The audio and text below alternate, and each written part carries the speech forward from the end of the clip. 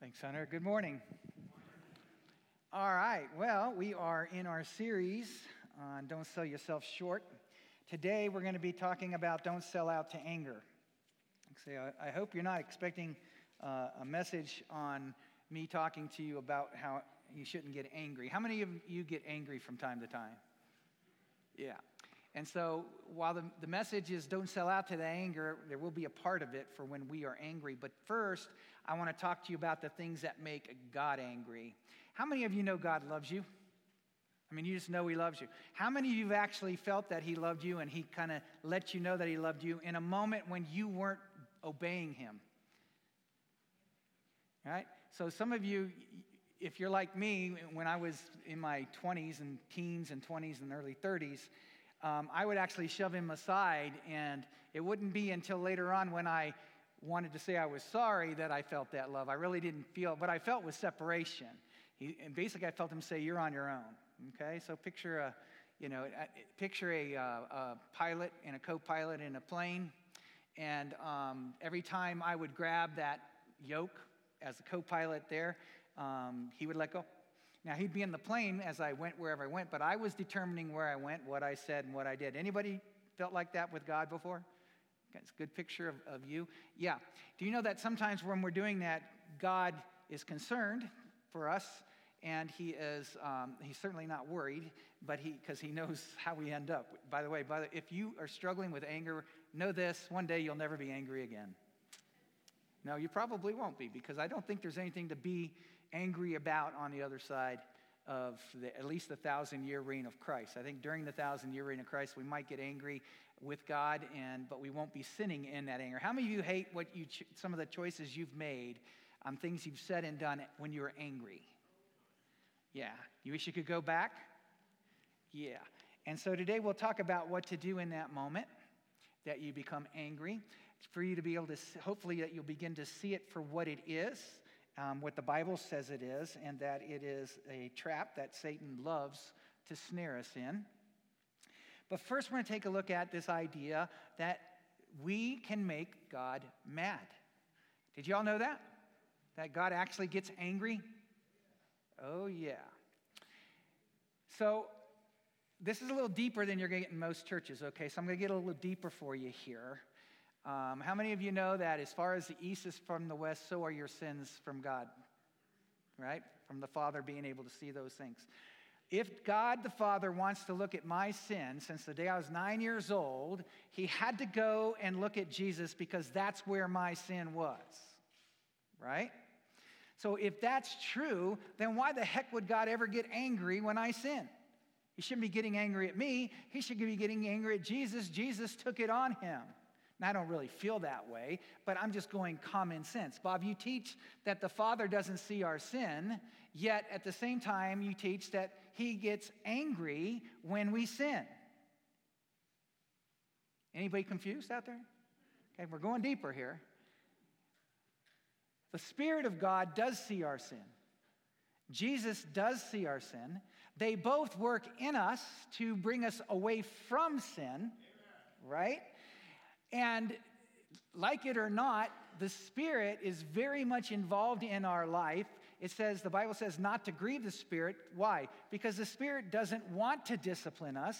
But when we grieve the Spirit has to, because God loves us and the Spirit sees that, He has to discipline us. And so for an example of that in the Scriptures, you should never teach anything that you can't show an example of it in the Scripture. So you remember Ananias and Sapphira, they were a couple. People in the church had been selling property and giving the money to the pastors of the church there in Jerusalem to feed the poor in the church and take care of those who didn't have enough in the church. And they sold their land, but they kept some of the money back for themselves, which is okay. Peter said that would have been fine. But what they did is they told Peter and the pastors that they had given everything. In other words, they lied to make themselves look better. Have you ever done that?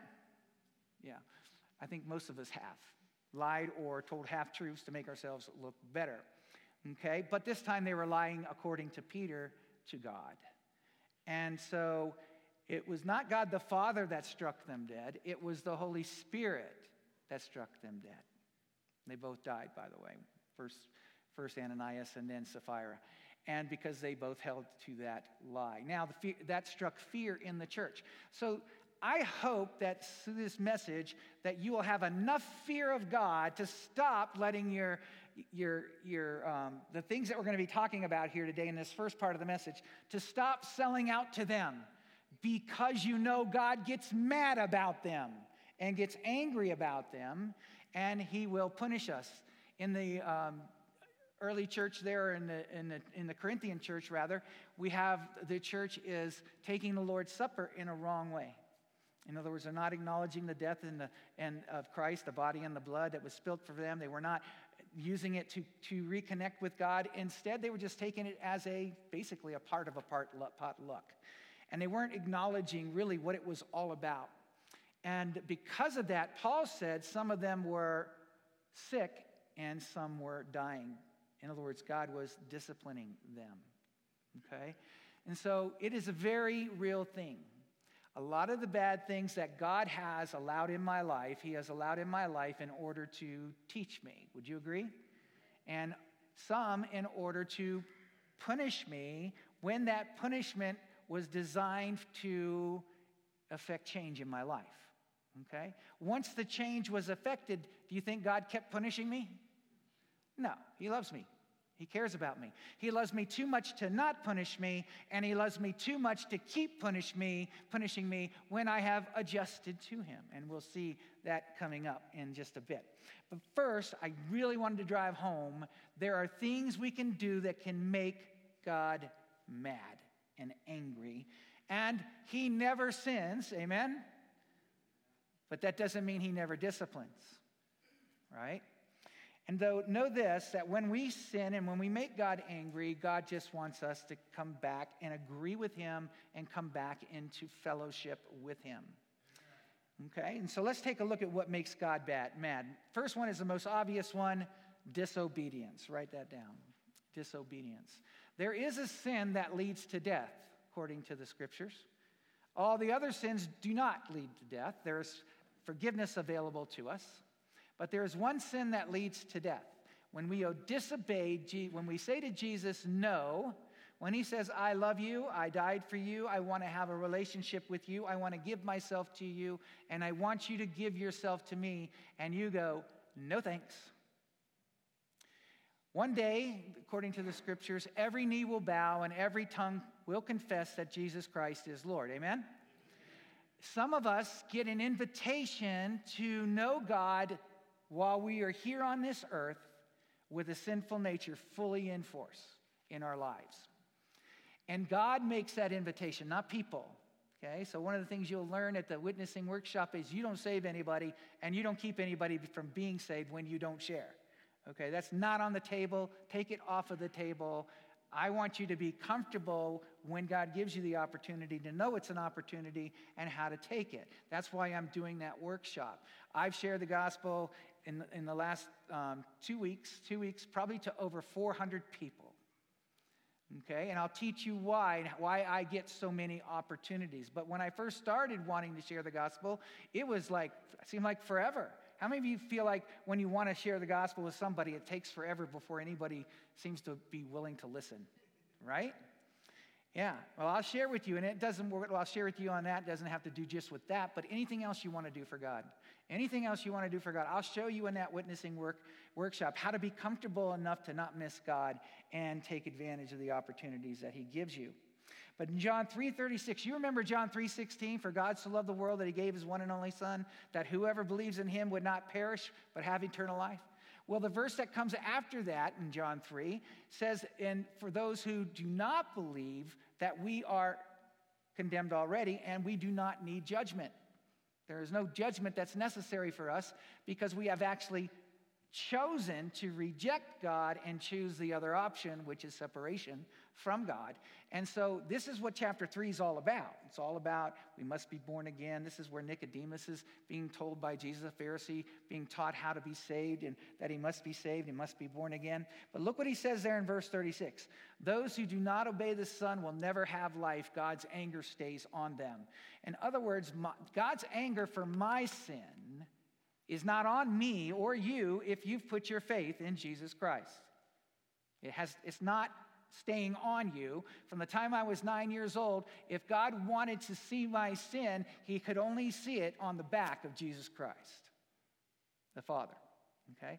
But the Spirit obviously was right there when I was sinning, moving in me, working in me to both will and to act according to God's good purpose instead of my own selfish purpose. And so we are always engaged with God, the Spirit of God. But when we sin, it is his anger, not the Father's anger, that we must deal with. Okay? But again, remembering he will never sin in that anger. But this is for those who don't say, when Jesus says, I am your Lord and you need to follow me, because that's how he says it. You remember when he's the rich young ruler? Jesus said, oh, please believe in me, please believe in me. He didn't say that. He said, if you want eternal life, this is what you must do. Sell everything you have, give the money to the poor. In other words, take the things that you want more than me and get rid of them and come follow me. It wasn't a please believe in me. It was a command to come and follow me. And that's what he's talking about here. When Jesus says to you, come and follow me, and you say no, all that simply means is God the Father's anger remains on you. But if you're 9 years old, or you are 20 years old, or 80 years old, and you said yes, Jesus, and he put his Spirit in you, the wrath of God the Father no longer is on you. There is now no condemnation for those who are in Christ Jesus. And we became in Christ Jesus, according to the Scriptures. When you heard the message of your salvation, having believed and put your faith in him, he put his Spirit in you. You were included in Christ in that day. Okay, Ephesians 1. All right, so disobedience now for the wrath of the Father remains on everyone who has heard the gospel or who's not heard the gospel, but have not been commanded by Jesus to follow me. Okay, so if you've said yes to him, even if after that you sin, believe me, we can talk for hours about my sins after I was saved. How many of you have sins after you were saved? How many of you never sinned again after you got saved? Yeah, I didn't think so. It doesn't happen, okay? It doesn't happen. Which is why, number 2, God gets mad and angry over unforgiveness. If I've been saved by God, I have been forgiven, amen? And when I have been forgiven for every sin, then God hates it and gets angry when I won't forgive you. Because if you sin against me, I already know, if you're his child, that the Father's wrath is not on you, right? But I also know, because I've sinned against you or others, I also know that God is angry with me. This is why we should forgive each other, because God's anger is enough. We don't want to add our own anger on each other. We don't want to add our own unforgiveness. You say, well, God will forgive me. Well, let's see if he will. In the Bible, we have a guy who this king, he owes this king a lot of money. And this king calls him in and says, okay, pay up. Or I'm going to have to send you to debtor's prison. And he begs and he pleads and he says, oh, my family, they need me. They'll starve without me. And so the king says, all right, I'll forgive you of everything you owe me. This was a huge amount of money, at least 10 years worth of wages. It was not a small amount, right? And so this guy leaves the presence of the king, and as he's walking home to tell his wife that, hey, we're off the hook, he comes up against somebody who owes him a very, very small amount of money, maybe a day's wages, not compared to 10 years' wages, right? And he asks for it, and the guy says, well, I can't pay you. And so instead of forgiving him, he has him hauled off to debtor's prison. And here in this verse, Matthew 18:34-35, Jesus tells you, when we do that to each other, when we won't forgive each other after we've been forgiven so much, and think about it. I think of all my sin that God has forgiven me for, and I won't forgive you of 10, of 15, of 20, of 100. It's still a fraction of all the sin that God has forgiven me of. So how many times should I forgive my brother? Once? Twice? 7 times? 70 times, 7 times? In other words, keep forgiving. Why? Because you will never approach the amount of sin that your Father has forgiven you of, right? And so here's what Jesus says it's like for us, people who are his children. He says, the master was very angry and put the servant in prison to be punished until he could pay everything he owned. This king did what my heavenly Father will do to you if you do not forgive your brother or sister from your heart. Listen, I'm doing this first part so that you will stop selling out to these things. Do you know what the number one reason people leave churches other than if they move or something like that? I'm not talking about that. Or called to missionaries, to be a missionary or something like that. The number one reason people leave church, they'll tell you somebody hurt them. But that's a lie. The number one reason people leave churches is they don't forgive the people who hurt them. That's right. And it's been going on for 2,000 years, guys. Paul did it. Paul and Barnabas were going to go on a second time, the greatest missionary journey to that point ever for the gospel, started churches. And they were going to go out and they were going to check on those churches and establish leadership. And they couldn't go because Paul wouldn't forgive John Mark for leaving them. And Paul wrote some of the Bible. Do you think God was angry with Paul? I think God was angry with Paul. And I think Paul would tell you that God was angry with him. Okay?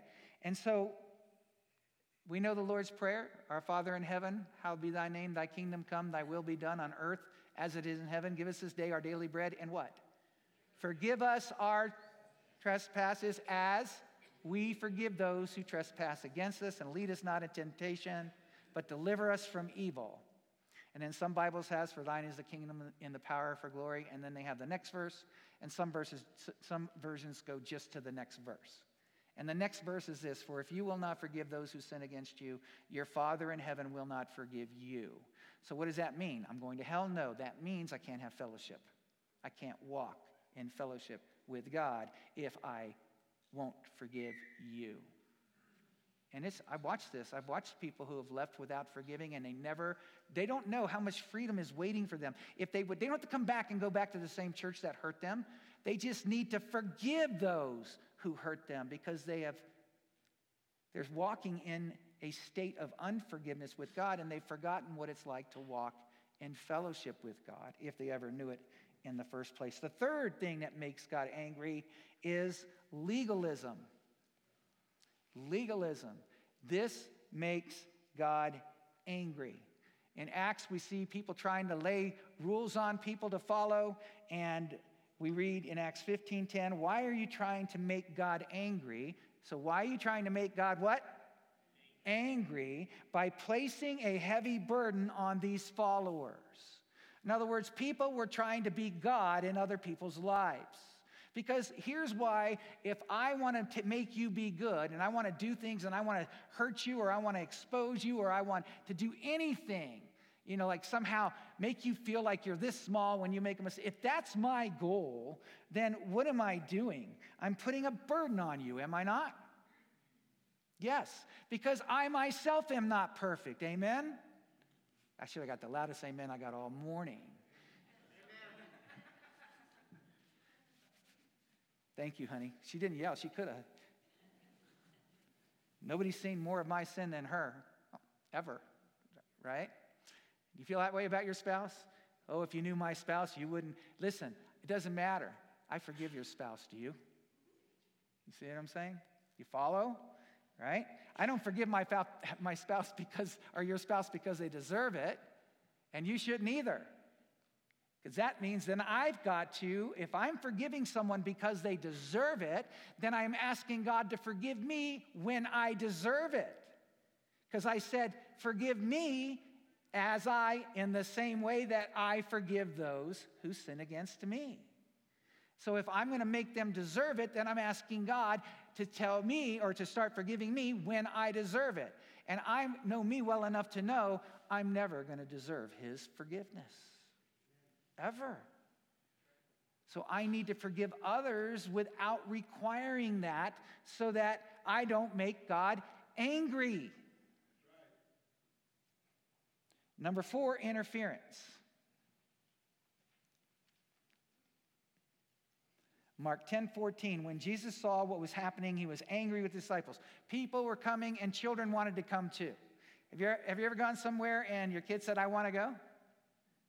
But you were just going with adults and you said no? Don't ever make that church. Don't ever make that somewhere where they're going to meet Jesus and see the love of Jesus. If you're going to something here at Grace and your kids want to go, if Jesus is saying let them come, it would be better to make the people there upset than to make God angry. Would you agree? Yeah.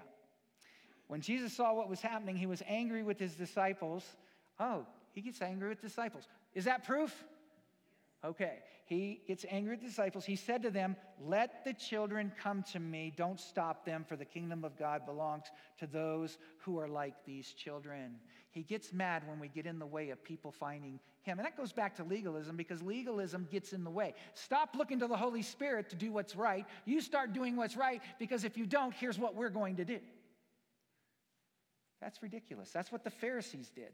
And that is not anywhere in the kingdom of God. Should we be sinning? Absolutely not. Why? Because we got, number one, disobedience makes God angry. But listen, he's the one that gets to deal with my disobedience.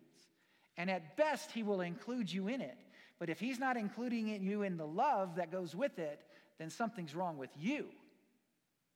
Not wrong with me. There is a greater wrong going on in you if you're more than willing to show me my error, but you're totally missing the love of God. Right? Number 5, evil influence. God gets angry when people purpose to lead us into another way. So somebody's trying to lead me into legalism, God gets angry. If someone's trying to lead me into wrong beliefs from the scriptures, God gets angry. That's why if you are a teacher, you are held doubly accountable to God. He gets angry when you teach wrong. And by the way, every teacher who's ever taught teaches wrong sometimes. And God gets angry, which is why it is good news that it's always in love. His anger never goes where our anger goes, right? He does not let his anger drive what he does. He does, you know what drives everything God does? His love for us.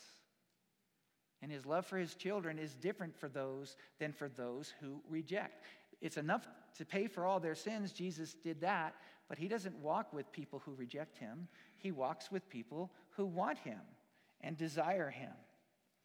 Romans 1:18 talks about when you're one of those people, the people in your life that are making it hard for you to follow Jesus, he gets angry with them. God's anger is revealed from heaven against all the sin and evil of the people whose evil ways prevent the truth from being known. Not only is he angry with them, he will reveal that anger. He will reveal that anger. In the sin and the evil of the people whose evil ways prevent this truth from being known. Right? So anyone who would shame you into believing that there's more than one sex, male or female, they would shame you into believing it because they do, and they would say that you are evil if you don't agree with them. God says what? He says, that's evil and that's sin, and I will reveal it. And they are preventing the truth from being known. Don't believe me? I guess now if you go into the Air Force and you try to say that, if you go into the school systems and a lot of different places, if you try to say, nope, God only made man and woman. It says so in Genesis. He didn't make an in-between. Man and women, end of story. Chromosomes are a dead giveaway. You know, it's a dead giveaway. And yet, people would have you be seen as the evil one because you agree with God. And God is angry at them. Don't let those things come into your thinking, and don't teach those things to others.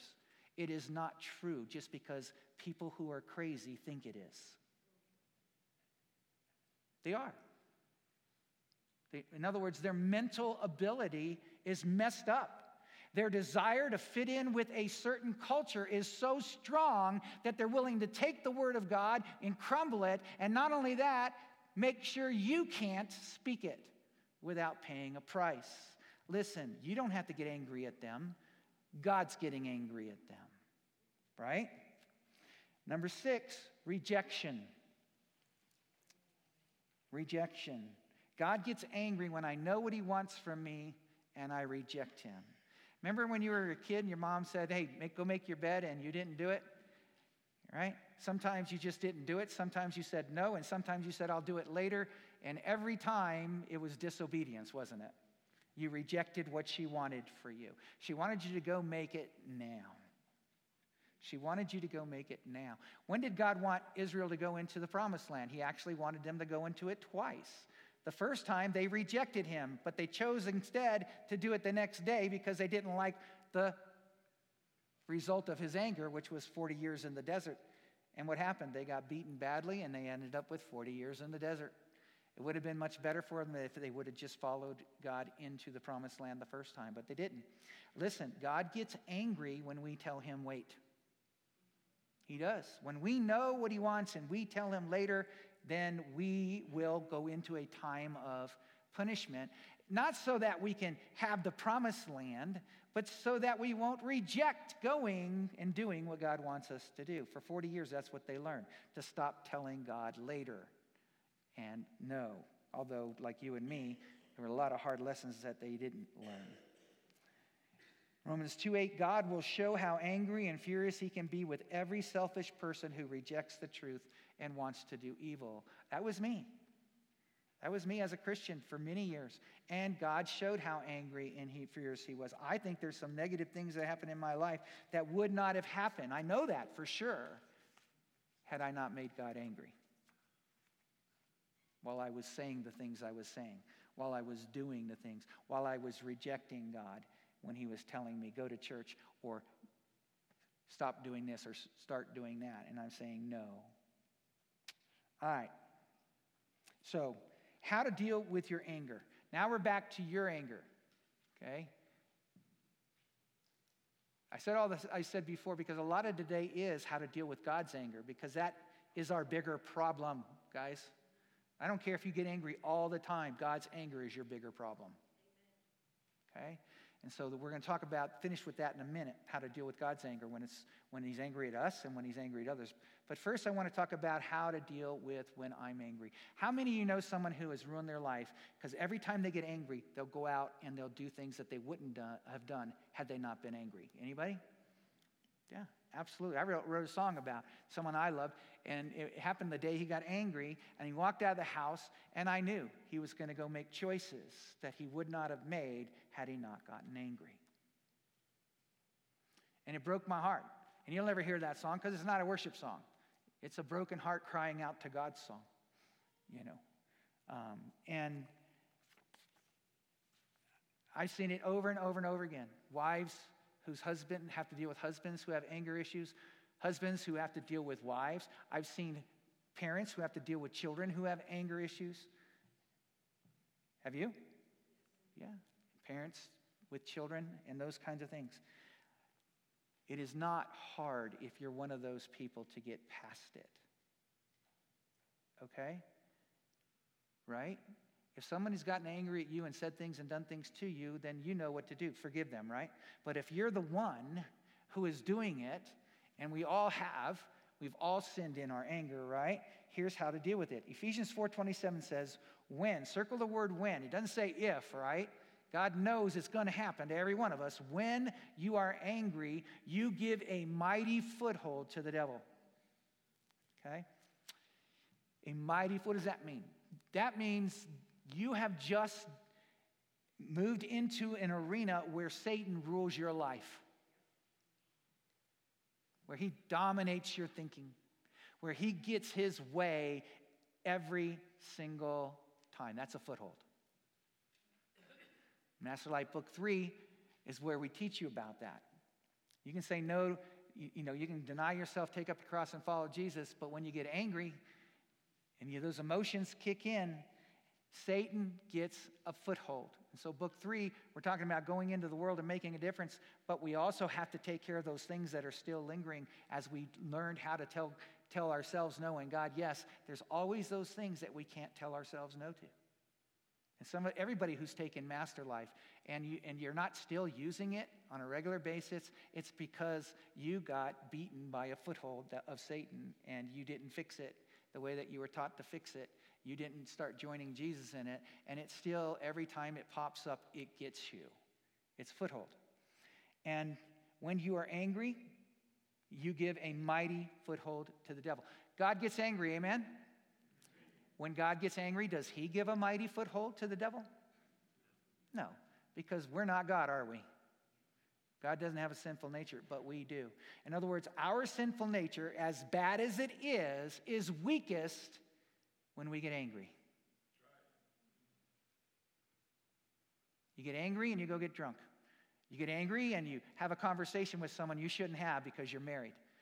You get angry, you leave and you go out and hang out with the guys for, and whatever, when you know it's breaking the heart of the one that you left behind, the family that wants to spend time with you. You get angry. I actually get angry so I can actually work around the house. I use it to my advantage. Carolyn will tell you, I won't do anything she asks me to do till I first get angry. All right? She thinks I'm angry at her. I'm not. I'm angry because God's saying, listen to your wife. And I don't want to. And that makes me angry. But I get there. It's been that way since I was a kid. He said, listen to your mother. But I didn't want to. Anger. Right? But when I got angry, it was a moment where I was either going to adjust or not adjust to God. And see, that's the key. Number one, don't lose control. It's okay that you're angry. Don't lose control. I don't care if you've been seeing a psychiatrist for 50 years and you're still getting angry. Just toss all that stuff and do what I'm teaching you here today. Don't lose control. And how many of you have said, don't drink, and to somebody who's an alcoholic, and it worked? And me telling you don't lose control will not keep you from losing control. So listen to me, look at me. When I'm saying don't lose control, I mean you are in a moment when you think you might lose control. You really are in a choice moment. You're either going to hold on and maintain control, or you're going to give control to God. As his child, you have a choice. Not his child, you're going to lose control. And you're only going to be able to control it as best you can. And you're never going to be able to control it all of the time. But if one of the fruit of the Spirit is what? Self-control. Where the control is not my control, but the Spirit who lives in me, controlling me. Ephesians 4:26a, the first part of that verse says, don't sin by letting, circle the words letting. Don't sin by letting anger control you. Anger can never control you until you let it. Because as a Christian, you have an option to let someone else control you in that moment. Since we have the Spirit, let us obey the Spirit's leading in every area of our life. Right? Ephesians 4:31, stop being bitter and angry and mad at others. Don't yell at one another or curse each other or ever be rude. In other words, think about this. That's that same passage of Scripture, just a couple of verses later. Don't sin by letting anger control you, because here's what you can expect: bitterness, anger, and being mad at others. How do I not do that? Verse 26, don't let anger control you. So don't lose control. And then number two, there's these two things. That's it. Get over it. Write that down. Number two, get over it. If you're not over it within 24 hours, then you are missing God. You are missing God. God would never command us something and then us not be able to do it, right? So the second part of Ephesians 4:26 says, don't let the sun go down with you still angry. Get over it quickly. Well, how do I do it? Well, when you're angry, pray. Converse with God. Talk to him. It's the last thing I can get people to do when they're angry. Talk to God. Sometimes Carolyn will say that. You need to talk to God. Right? And she's right. When I'm angry, I need to talk to God. Can everybody who agrees with me raise your hand? When I'm angry, I need to talk to God? Yes. Here's what we talk about. Mark 11:25. When you are praying, when you're talking to God, if you are angry with someone, forgive him so that your Father in heaven will also forgive your sins. Right? God wants to forgive your sins. But if you won't forgive others, which is what happens when you get angry, the first thing that goes out the window when I'm angry is forgiveness. Aren't you glad the first thing that goes out isn't going out the window when God gets angry is forgiveness? No. As far as relationship goes, I can't do a thing that can break that, where his anger will ever say, you're out of the family. But I got to put you in the corner. That happens all the time. So get over it quickly. Don't lose control. So if you're angry and you want to stop messing up when you're angry, get over it, talk to God, get over it. But don't lose control. And you know you're not losing control when you ask God to help you. Who of you, if your child asked you for a loaf of bread, would give him a rock instead? How much more will your Father in heaven give you the Spirit when you ask? Right? Not on your notes, but I wrote this down because now that I've taught you that, right, to not let sin control you, not to let it get control, and to let it go quickly, now you'll see how this works in Romans 12, 18, and 21, where Paul says, if possible, so far as it depends on you, live peaceably with all. Beloved, never avenge yourselves, but leave it to the wrath of God. For it is written, vengeance is mine, I will repay, says the Lord. To the contrary, if your enemy is hungry, feed him. If he is thirsty, give him something to drink. Do not be overcome by evil, but overcome evil with good. What he's saying is, don't get angry and be overcome with evil. Instead, let God be the one who gets even for you. Listen, as angry as you are, you can't match God's anger. Right?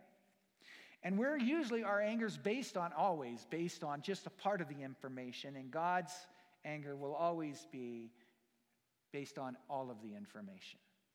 Have you ever gotten mad at somebody and found out you shouldn't have been mad? Yeah. You just didn't have all the facts. But you'd have been okay if you would have went to God and you would have controlled it before you said anything or did anything that hurt them, and you would be thanking God afterwards. Amen? Why? Because he deserves the credit. Because when you went to him, he said something like, forgive him, Bob. I'll take care of him. Right?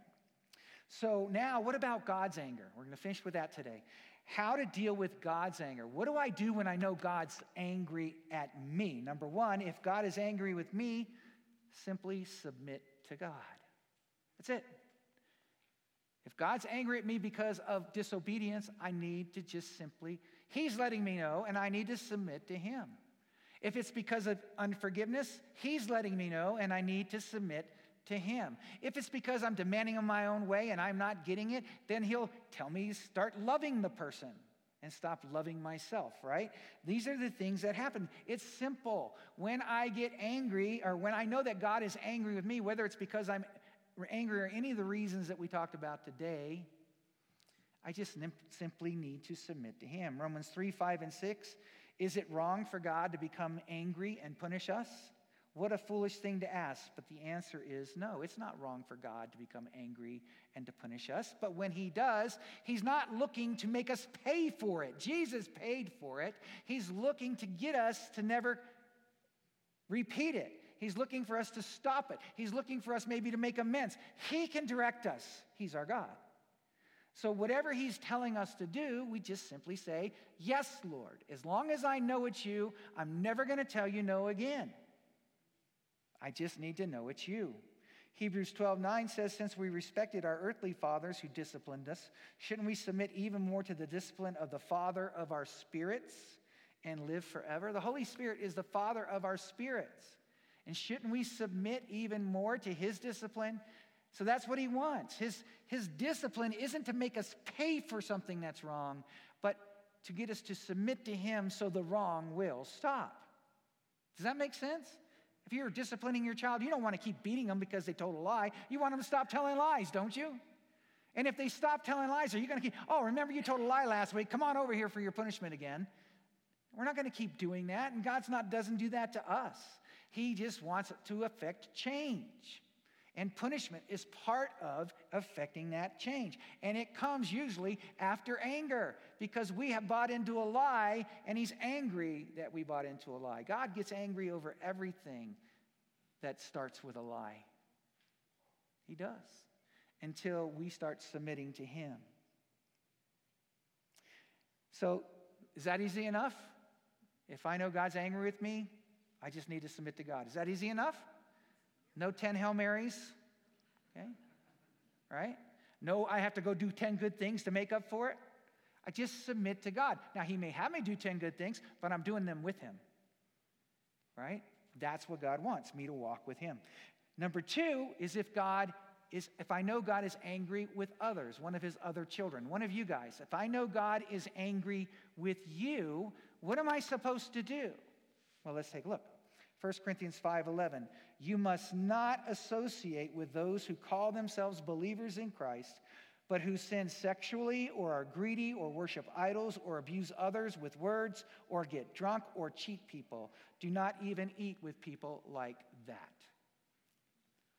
Do you know what the problem in the church is? There's always 2 churches. There's the part of the church that just wants to obey God and walk with God, hates it when they sin, loves each other through that sin, never condemns and never judges.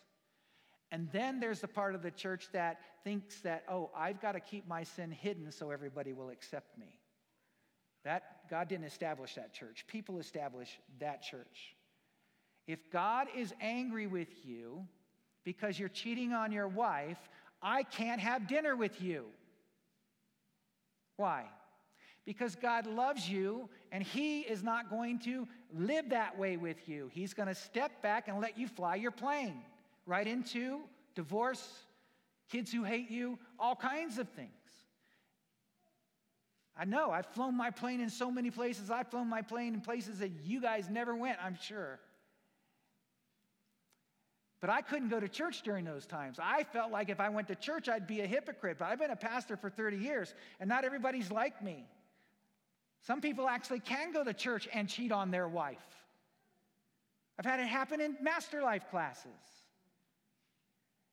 Some people can go to church and get drunk and can't get past getting drunk and getting drunk and getting drunk and want to be seen as equal with everybody. And God's telling me, Bob, you can't even eat with them. My pastor doesn't love me. He judges me. No, I'm not judging you. I'm obeying my Father. If I'm cheating on Carolyn, you don't have dinner with me, okay? Yeah, it's her mother who said that. All right. It's okay. I love God, and if I'm greedy, I don't want you hanging out with me because I want what's best for you. Now, if I'm greedy and I want what's best with me, I would tell you, don't listen to God. Come on, let's go fishing or something, right? So look, this is the problem with us. Because I sin, and I want people to like me even though I sin, when they sin, I want to like them. Okay. I think God would agree that's a good thing. So I have my four boys growing up. My dad decides that Bob's messed up, and he puts Bob in the corner. The family's having a family day, and say, you know what, Bob, you messed up. You're going to go in the corner while we're having a family day, playing games and whatever, and we'll let you in after a couple hours. This is to teach you to obey your mom, that being part of the family is more than just playing games. It's saying yes to your mother, right? And so I'm in the corner, and one of my brothers decides that he's going to come over with a Monopoly game, and for 2 hours we play Monopoly. You think my dad's going to be happy with my brother? You think God's happy with you when you are letting a drunk stay drunk because you support them? You remember parents, you know how parents get and they get to a point where they realize that they are actually keeping their children from turning to God because every time they have a problem, they fix it. That's called enabling. That's all he's talking about here. He's saying, don't enable your brothers. I'm not walking with them. I'm not playing games with them right now. And you need to join me in their life. Titus 3:10 and 11 says, if people are causing divisions among you, give a first and second warning. After that, have nothing more to do with them. For people like that have turned away from the truth, and their own sins condemn them. Listen, nobody believes the same. But everyone who divides over the fact that we don't believe the same is missing the love of God. Because even if the one was totally right and understood every truth and didn't love that brother who didn't understand as much as they did, then that person would miss God and they would be nothing to God. Right? We all know that, 1 Corinthians, right? And so we should never divide over believing differently. We should never divide over the way we raise our kids. We should never divide over who we vote for president. We should never divide over anything. But we should never cause division in a church. And the way the church deals with that is to warn you once, warn you twice, and then as a church have nothing more to do with you. This is, if I know God is angry with you because you're dividing our church, then I need to warn you once and then twice and then simply have nothing more to. I don't need to pull you out in front of everybody. I just need to warn you. And you go, well, I'm the one to know it, but nobody else knows it. Okay, keep it to yourself. Why? Look what he says. Look what he says there. For people like that have turned away from truth, and what? Their own sins will condemn them. You don't condemn them. Their own sins, their continuing to cause division, will condemn them. You don't condemn them. Never condemn someone who belongs to God. Why? Because you're not joining God in their life. For there is now no condemnation for those who are in Christ Jesus. And no one is in Christ Jesus because they don't make mistakes anymore. Because they don't drink anymore or do drugs anymore or cheat on their wives anymore. We're in Christ Jesus because even though all of us are guilty of something, and some more than others, obviously, we've put our faith and trust in him. And so we don't need each other condemning each other, do we? No. Let the sin condemn the person. You love the person and join God in their life, right? So if you got an alcoholic in the church, you join God in the life. You caught somebody causing division in the church, you join God in their life. Because you know God's angry with them. And he didn't put you in charge of them. He's still their God. He's still their Father. And he's still their guide. And he's still the one who speaks to their heart. Is he not? So join him. He's still loving them, but he doesn't want you to play with them when he's got them in the corner. Does that make sense? All right. That's a whole lot different than you condemning them and now you're God. That don't work. That's what people do. It's not what God allows. Because God will get angry with me if I were to do that. Would he not? For me to condemn someone he has claimed innocent because of the blood of his son would make God angry. So I'm not going to condemn you no matter what. If you're lost and you sin, I'm going to point you to Jesus and help you find him so that you can follow him. If you're saved and you're sinning, I want to help you find Jesus and follow Jesus in that sin, in that situation, in that mindset. Why? So that you don't let Satan get a foothold when you're angry or in any other time in your life. Jesus is the answer before you get angry, while you're angry, and after you're angry. Amen? Let's pray. Father, thank you for this time together with your family. I know you love us all and you care about us all, and that we all need you and your grace and your mercy.